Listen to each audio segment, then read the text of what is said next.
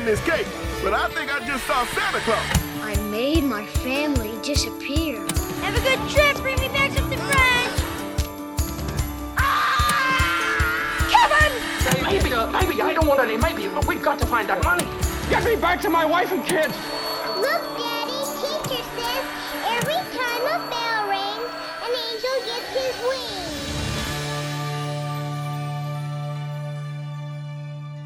Good morning, church.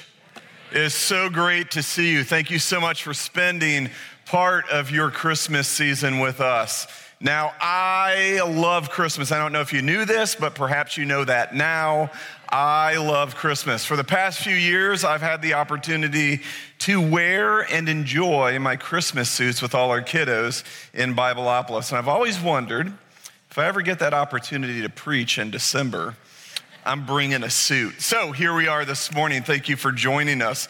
It is the most wonderful, wonderful time of year. I also love that we're doing Christmas movies. I love Christmas movies because they're stories and we can relate to stories. So if you've had a chance to look ahead, or perhaps you're looking at the sign right over here to my left, you already know what movie we are talking about today and this morning.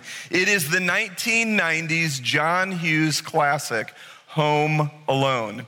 Now, with Home Alone, I get it. There are some people that really love the movie. There's also others that don't really love the movie so much. I totally understand. I look back on my own life. In 1990, when the movie came out, I was a junior in high school.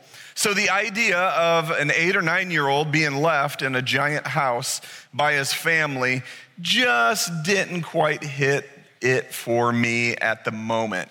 If you're about 5 years younger, if you were in elementary school or even younger, perhaps parents at the time, this was the movie to see.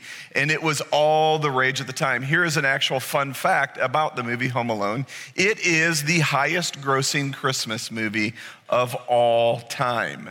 So that is quite impressive for the movie itself. And so chances are, as I look around the room, most of you have seen the movie Home Alone. Myself, I've grown to appreciate it as I've gotten a little bit older. I see the joy and the humor in it. Actually watched it a couple times as I prepared for this weekend and the message. So real quick poll, how many of you have never seen the movie Home Alone? Raise your hand. Not a lot. Very impressive. Some of you might be a little embarrassed, like I'm not going to raise my hand. Either way, that is okay. I was actually thinking if you're about 25 years or younger, the chances would be a little bit lower that you have seen the movie. So whatever the case, let me catch us all up to speed. I'm going to give you the Chris Franklin 1-minute rendition of what the movie Home Alone is all about, just in case you forgot, or it's been 30 years since you've seen the movie, whatever that looks like. Here it is. There is a rich family in Chicago that takes their extended family to Paris for Christmas, which makes total sense. Then the night before this trip, Kevin, the main character in the movie, makes some poor choices and gets sent to the attic. There's a power outage. Everyone in the family oversleeps, absolutely everyone. There is a panic of a potential missed flight. Kevin gets left in the attic. The family goes to the airport, and on the plane, Mom realizes she forgot something, and in one moment of panic, she realizes it was Kevin. Kevin then wakes up, thinks he made his family disappear, begins very excited about his new life, all on his own in his situation. So there's 2 burglars that are casing the entire neighborhood. Kevin catches on as an 8-year-old devises the master plan and puts it into place to perfection to defeat these wet bandits. And then he goes to the church, meets the creepy neighbor. They have an introspective conversation about life. And then he goes home. The plan goes into action. At the very end, the neighbor saves Kevin and rescues him. The family comes home. Everybody is reunited, and everybody lives happily ever after. The credits roll, and it happens again 2 years later in New York, of all places. But that is for another weekend. There is really a lot to unpack there as you look at the entire movie, Home Alone. You know, this is also the first time I've ever been a part of reading or researching or preparing for a message about a movie, but I love the idea because movies are stories. When we see a movie, we can relate with different characters. Even as we look at the movie Home Alone, we relate to different people in that movie, and we're like, yeah, I can see myself in them. 2 weeks ago when we began the series, Pastor Chris talked about the fact that it was all about like parables. Jesus taught in parables because parables were stories. We relate to those moments.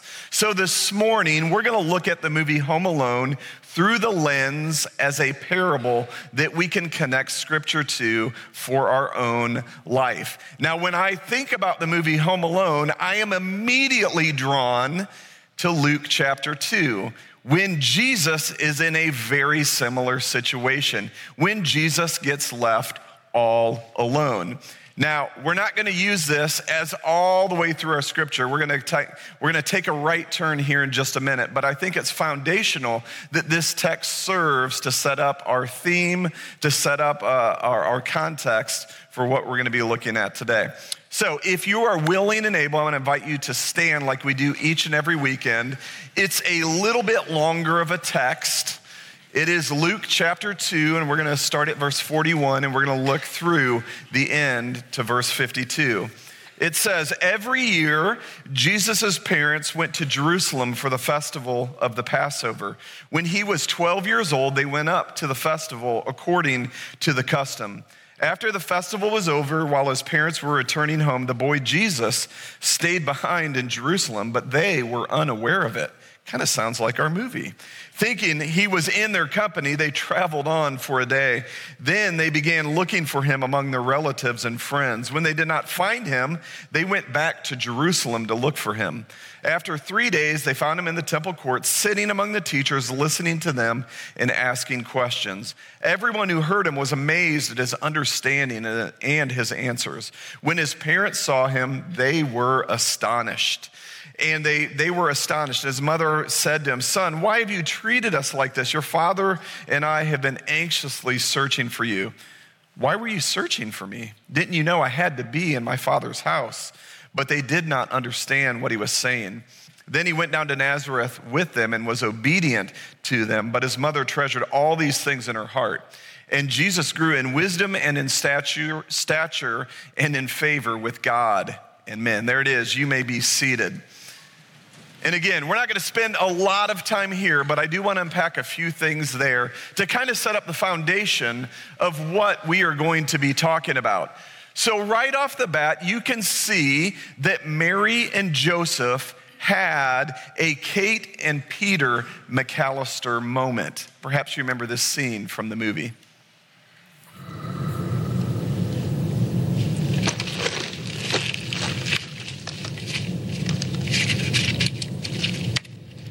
What's the matter? Honey? I've a terrible feeling About what? that we didn't do something. Now you feel that way because we left in such a hurry. We took care of everything. Believe me, we did. Did I turn off the coffee? No. I did. Did you lock up? Yeah. Did you close the garage? That's it. I forgot to close the garage. That's it.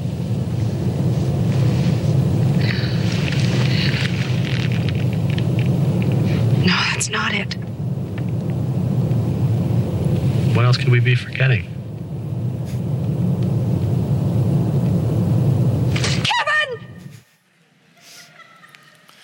So in the hustle and bustle of going from Jerusalem to Nazareth, they forgot Jesus.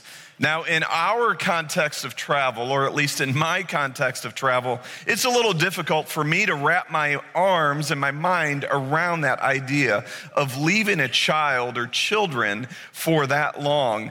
We've all experienced those brief moments where we forget about our child for just that brief snapshot of a moment. It might be those moments when we're in a store, we're at a park, or at grandma's for the weekend and we leave them and forget all about them. Whatever that is, it's those moments where it's anxiety sets in and we go from like this to this instantly. The heart rate goes up, and that even gets elevated if you're in an area where you're like at a beach or a pool or something, where your heart starts to think about what could have possibly happened. I can imagine right now, even as I'm speaking, some of you are reliving moments in your life where you forgot about your kids for those brief moments, or maybe you as a child were forgot about by your parents, and we are processing that together, and we are growing in the moment as you look back on your own life about that time that happened to you. For Jesus, in that moment, it's very understandable how he was left or how he was forgotten, because typically when they would travel, there would be two groups. There would be the women and children would go in one group, and the men would go in another group later in the day, and they would catch up in the evening. Kind of like the McAllisters when they went to the airport. They took two giant vans with the adults in one van, the kids in another. I've always wondered why the other kids never said a thing. They didn't even cross their mind that Kevin wasn't in the van with them. But it's very likely that Mary thought that Jesus was with Joseph, and Joseph thought he was with Mary, and they got to that moment where they realized he was forgotten, and they had that moment. I love those last two verses of our text that we looked at, verses 51 and 52. After they reconnect with Jesus, and Jesus is like, why do you not know where I was? I had to be in my Father's house because I'm all about his business. In verse 51, it says, then he went down to Nazareth with them and was obedient to them. But his mother treasured all these things in her heart, and Jesus grew in wisdom and in stature and in favor with God and men. Now, there are some stark similarities between our two characters, and I love those last two verses. In fact, that last verse, Luke 2:52, is written on the wall in Bibleopolis as families walk down, because we want the same thing for our kids. We want our kids to grow in those three things as well: wisdom and in stature and in favor with both God and men, with both God and their peers, their classmates, their neighbors, their friends, and their family. We want them to do the same thing that Jesus did. But I see some stark differences between our two characters in the movie. But the theme I see for the entire movie, Home Alone, that we're going to focus on today is the single word redemption. Because I feel like the movie is all about redemption. And in that moment when they found Jesus, there was redemption. They're like, you should have known where I was, and the family is reunited. Now, the primary difference between the two characters in our movies, Home Alone and My Parents Left Me in Jerusalem for the Weekend, between Kevin and Jesus were the actions of Kevin led him to being left. Now, I'm not going to totally excuse Buzz, but this sermon is not about Buzz. Kevin's actions led him to being in that place. And if you also remember, he doubled down on those poor choices as he was being led to the attic. Perhaps you remember this scene from the movie as well. There are 15 people in this house. You're the only one who has to make trouble. I'm the only one getting dumped on. You're the only one acting up. Now, get upstairs. I am upstairs, dummy. The third floor? Go. It's scary up there. Don't be silly. Fuller will be up in a little while. I don't want a super Fuller. You know about him. He wets the bed. He'll pee all over me. I know it. Fine. We'll put him somewhere else. I'm sorry. It's too late. Get upstairs. Everyone in this family hates me. Then maybe you should ask Santa for a new family. I don't want a new family. I don't want any family. Families suck. Just stay up there. I don't want to see you again for the rest of the night. I don't want to see you again for the rest of my whole life. And I don't want to see anybody else either. I hope you don't mean that. You'd feel pretty sad if you woke up tomorrow morning and you didn't have a family. No, I wouldn't. Then say it again. Maybe it'll happen. I hope I never see any of you jerks again.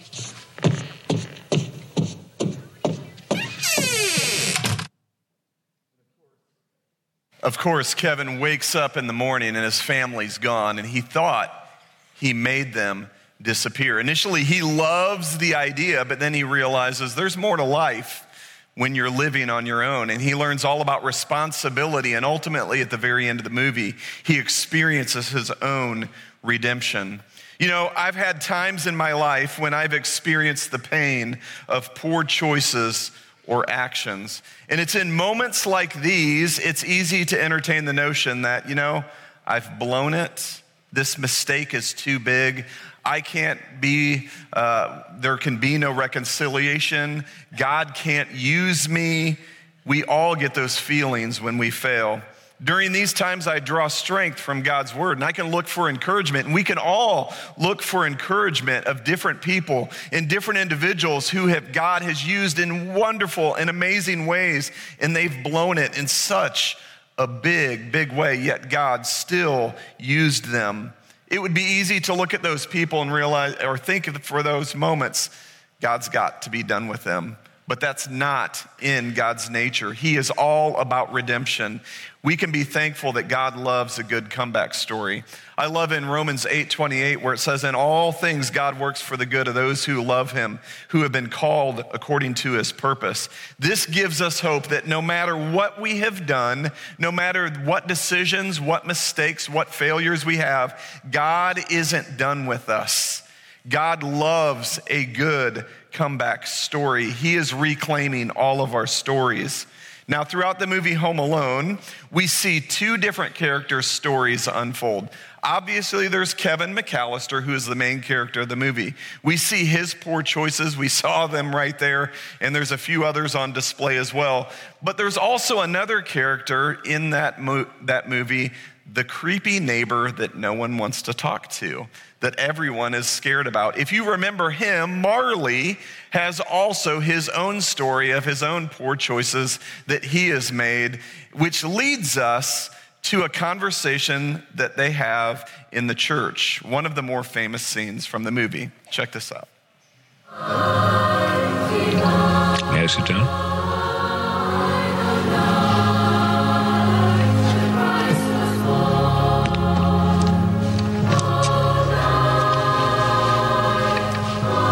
That's my granddaughter up there, the little red-haired girl.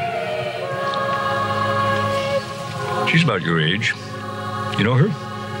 No. You live next to me, don't you? Yeah. You can say hello when you see me. You don't have to be afraid. There's a lot of things going around about me, but none of it's true. Okay? Been a good boy this year? I think so. You swear to it? No. Yeah, I had a feeling. No, this is the place to be if you're feeling bad about yourself. It is? I think so. Are you feeling bad about yourself? No.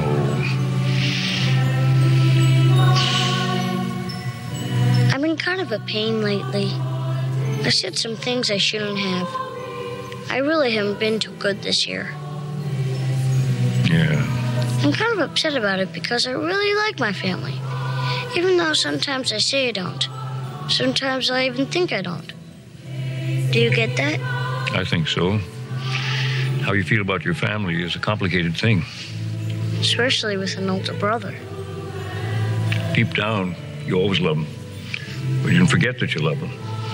And you can hurt them and they can hurt you. And that's not just because you're young. You want to know the real reason why I'm here right now? Sure. I came to hear my granddaughter sing. And I can't come and hear her tonight. You have plans? No.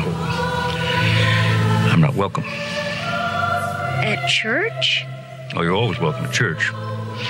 I'm not welcome with my son. Years back, before you and your family moved on the block, I had an argument with my son. How old is he? He's grown up. We lost our tempers, and I said I didn't care to see him anymore. He said the same, and we haven't spoken to each other since. If you miss him, why don't you call him? I'm afraid if I call him, he won't talk to me. How do you know? I don't know. I'm just afraid he won't. No offense, but aren't you a little old to be afraid? You can be a little old for a lot of things. You're never too old to be afraid. That's true. I've always been afraid of our basement. It's dark, there's weird stuff down there, and it smells funny, that sort of thing. It's bothered me for years. The basements are like that. Then I made myself go down there to do some laundry, and I found out it's not so bad. All this time I've been worrying about it, but if you turn on the lights, it's no big deal. What's your point? My point is, you should call your son. What if he won't talk to me? At least you'll know. Then you can stop worrying about it, and you won't have to be afraid anymore. I don't care how mad I was, I'd talk to my dad, especially around the holidays. I don't know. Just give it a shot, for your granddaughter anyway. I'm sure she misses you, and the presents. I sent her a check. Wish my grandparents did that. They always send me clothes. Last year I got a sweater with a big bird knitted on it. Oh, that's nice. Not for a guy in the 2nd grade.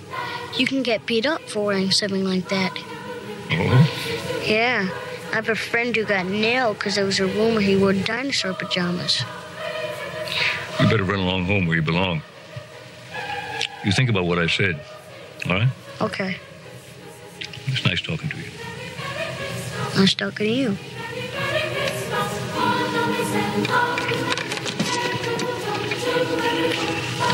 What about you?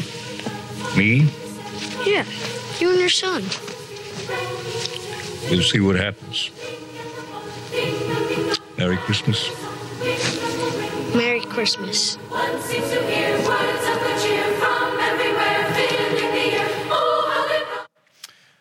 I'm sure that as you watch that clip and remember that clip, you might be reliving some things in your life, as I am in mine, where poor choices or poor words that were said maybe damaged or broken a relationship. Maybe even with someone you love, maybe even family or friends.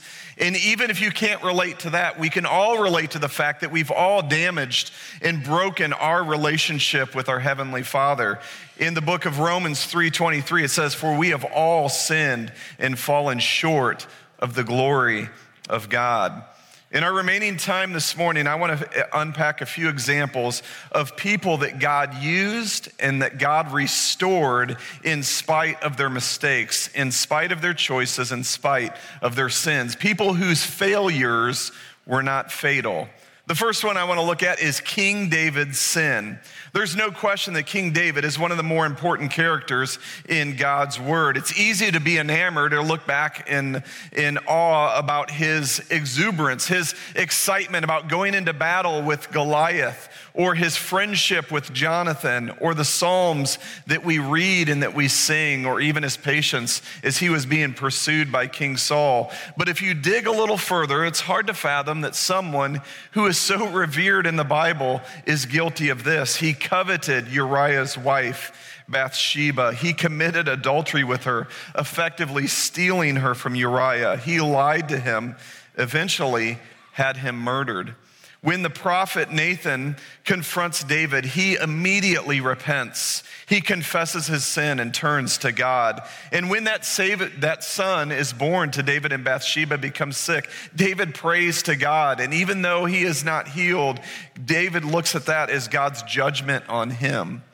The reality for you and I, and the lesson and principle that we can learn, is very simple. Failure doesn't get the last word. When we have sinned, we must recognize it, and we also must repent. God's forgiveness doesn't always save us from the consequences of our conduct, but if we abandon that behavior and turn to Him, God can still use us. I love that principle that failure doesn't get the last word. I've lived that out in different points of my life. Many of you may know, if you don't, I'll introduce you right now. Many of you may know my lovely wife, Lisa, whom I have been married to for 28 years. Actually, it is exactly 28 years. Yesterday was our anniversary on a Saturday afternoon. Thank you, that's what I was looking for. 28 years ago, we got married. But it wasn't always like that, because early on in our relationship, I made some very poor choices that led to a breakup. Here was one of the bigger choices that I made that was bad. I decided, and I communicated with her, that I didn't see a future where she was in my life. I know, you get it too. That was a dumb choice. I also got my ear pierced at that time. I don't know, we'll talk about that later. And so a couple months later, as we reconnected, you would think I had that moment that David did with Nathan, where I would go to her and I would say, listen, that was the dumbest mistake I've ever made in my life. Please forgive me. If you thought that, you would be incorrect. I went to her and I reassured her of that conversation we had and reminded her, hey, it's true. I don't see you in my life as we continue. And in that moment, it would be easy for her to give up and be like, failure has gotten the last word with you. But I'm very grateful 28 years later, and every morning she wakes up and pinches herself and is reminded of that choice that failure doesn't get the last word. Even more so, I am grateful for a Heavenly Father that loves us bigger than that our failure, that our disappointment, our sin doesn't get the last word, and He also is redeeming us and reclaiming our story. The second example I want to look at is the prophet Elijah's breakdown. You remember Elijah, he had a lot of miraculous experiences. After all, he caused the rain to stop for more than 3 years. He was fed by ravens. He saw the limitless jar of flour and the jug of oil. He witnessed the resurrection of the widow's son. And everybody, or most of us, should remember the story about him calling down fire for the prophets of Baal from heaven and destroying them. But in that showdown of Baal worshipers, it so angered King Ahab and his wife Jezebel that she said, I'm going to have your life. And you would have thought that faith would have carried him on, but he hightailed it for the wilderness and he fled, and it was too much and he ran away. But God met Elijah. He fed him, He comforted him, and eventually answered all of his questions in a still small voice. The principle that we can learn from that is that burnout is only permanent if we allow it to be. We shouldn't listen to everything that you're tempted to believe when you're exhausted. Take time to care for yourself physically, emotionally, spiritually, and mentally. I'm reminded of that scene in Home Alone near the beginning when Marv, who is one of the wet bandits, Joe Pesci's character, is standing in the entrance to the house. And he's like, do you live here? Do you live here? Do you live here? And there's kids coming and going, and there's all this commotion going back and forth. And then the pizza shows up, and it's like, it is absolute chaos. Now, what I remember about that is there are sometimes our life is like that, when everything is coming at us. And typically, at least it was for me, when we had littles at home and we had our kids were small and there was always something going on and it felt like you could never, ever get a breath. Remind yourself, God is with you. God is in your presence. He's still speaking to you in that still small voice. In those moments of exhaustion, don't give up. Realize God can still use you, and He can still be glorified through your life. The third example I look at is Paul's awful history. If you remember, Paul had a very bad beginning to his ministry.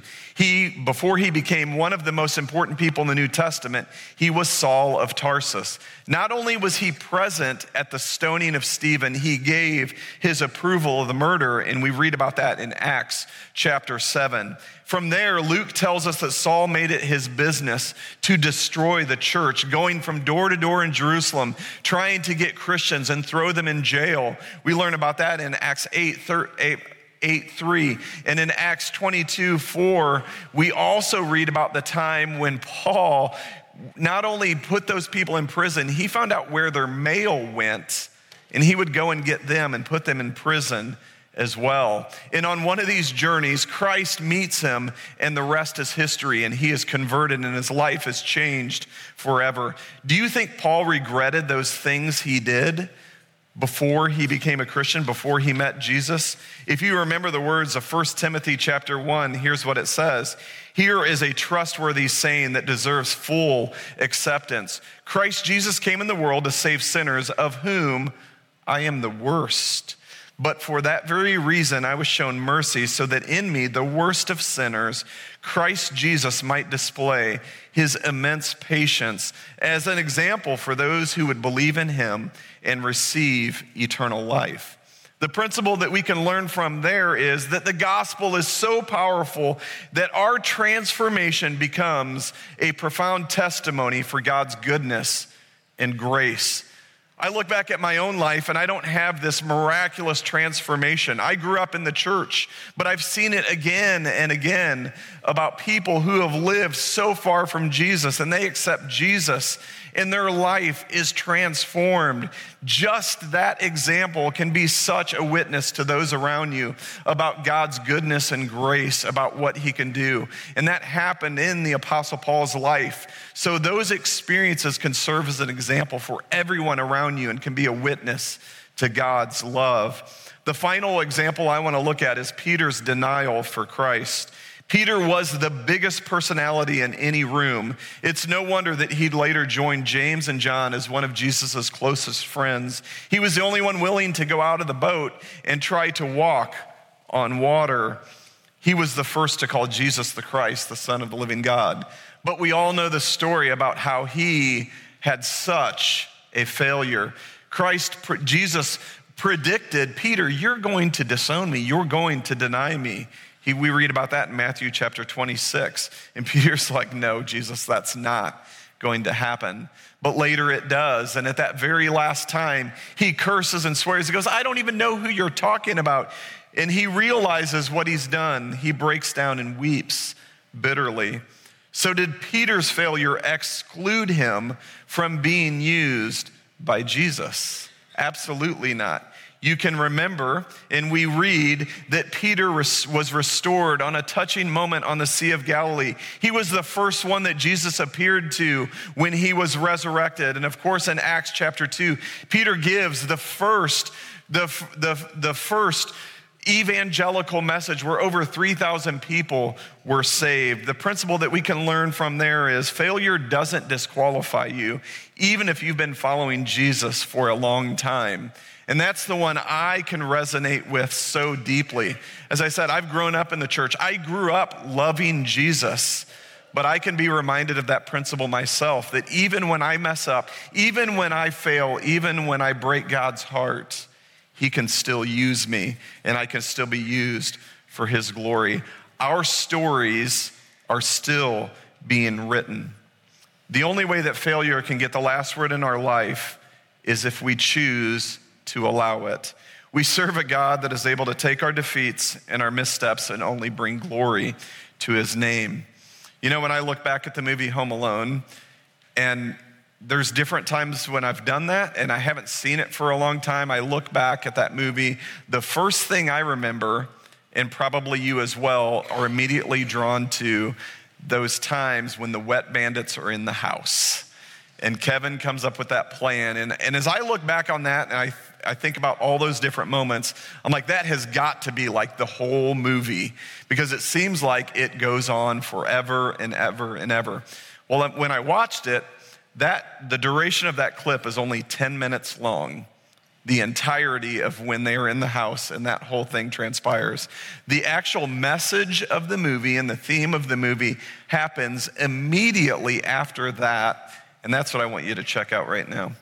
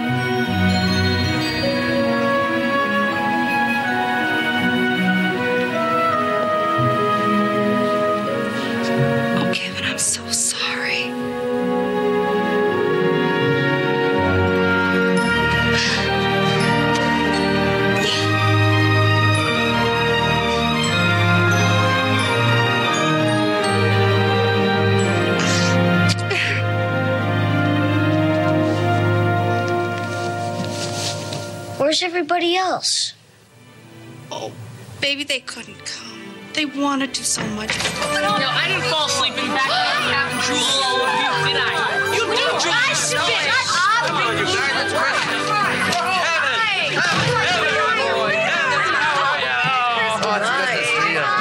You're all right. I love you. You okay? Hey, Kev.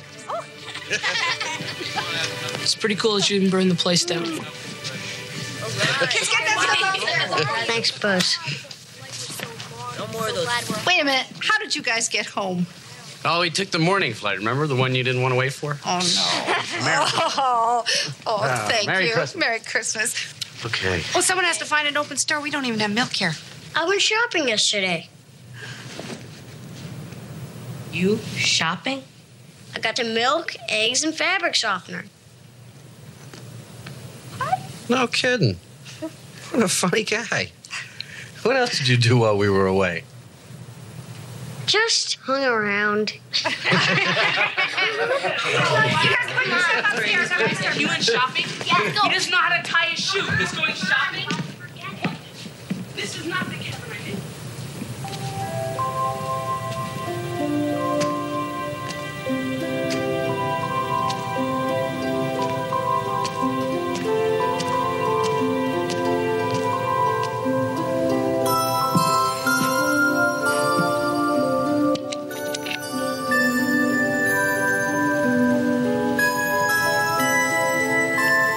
Honey, what's this?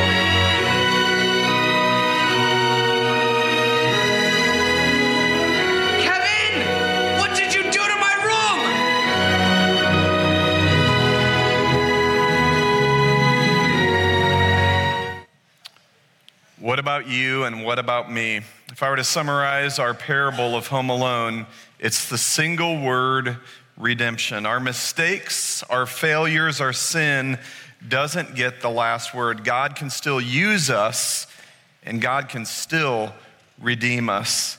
And I love the scene that we have a Father with open arms waiting for us to receive us. Will you pray? Father God, we thank you for the way you love us, and we are so grateful that you are a God of second, third, fourth chances, that you love us so much that you sent your one and only Son to redeem us, and that our failure doesn't get the last word. And your arms are open, waiting to receive. Thank you for your love and loving us so big. We thank you for Jesus, and it's in his name that we pray. Amen.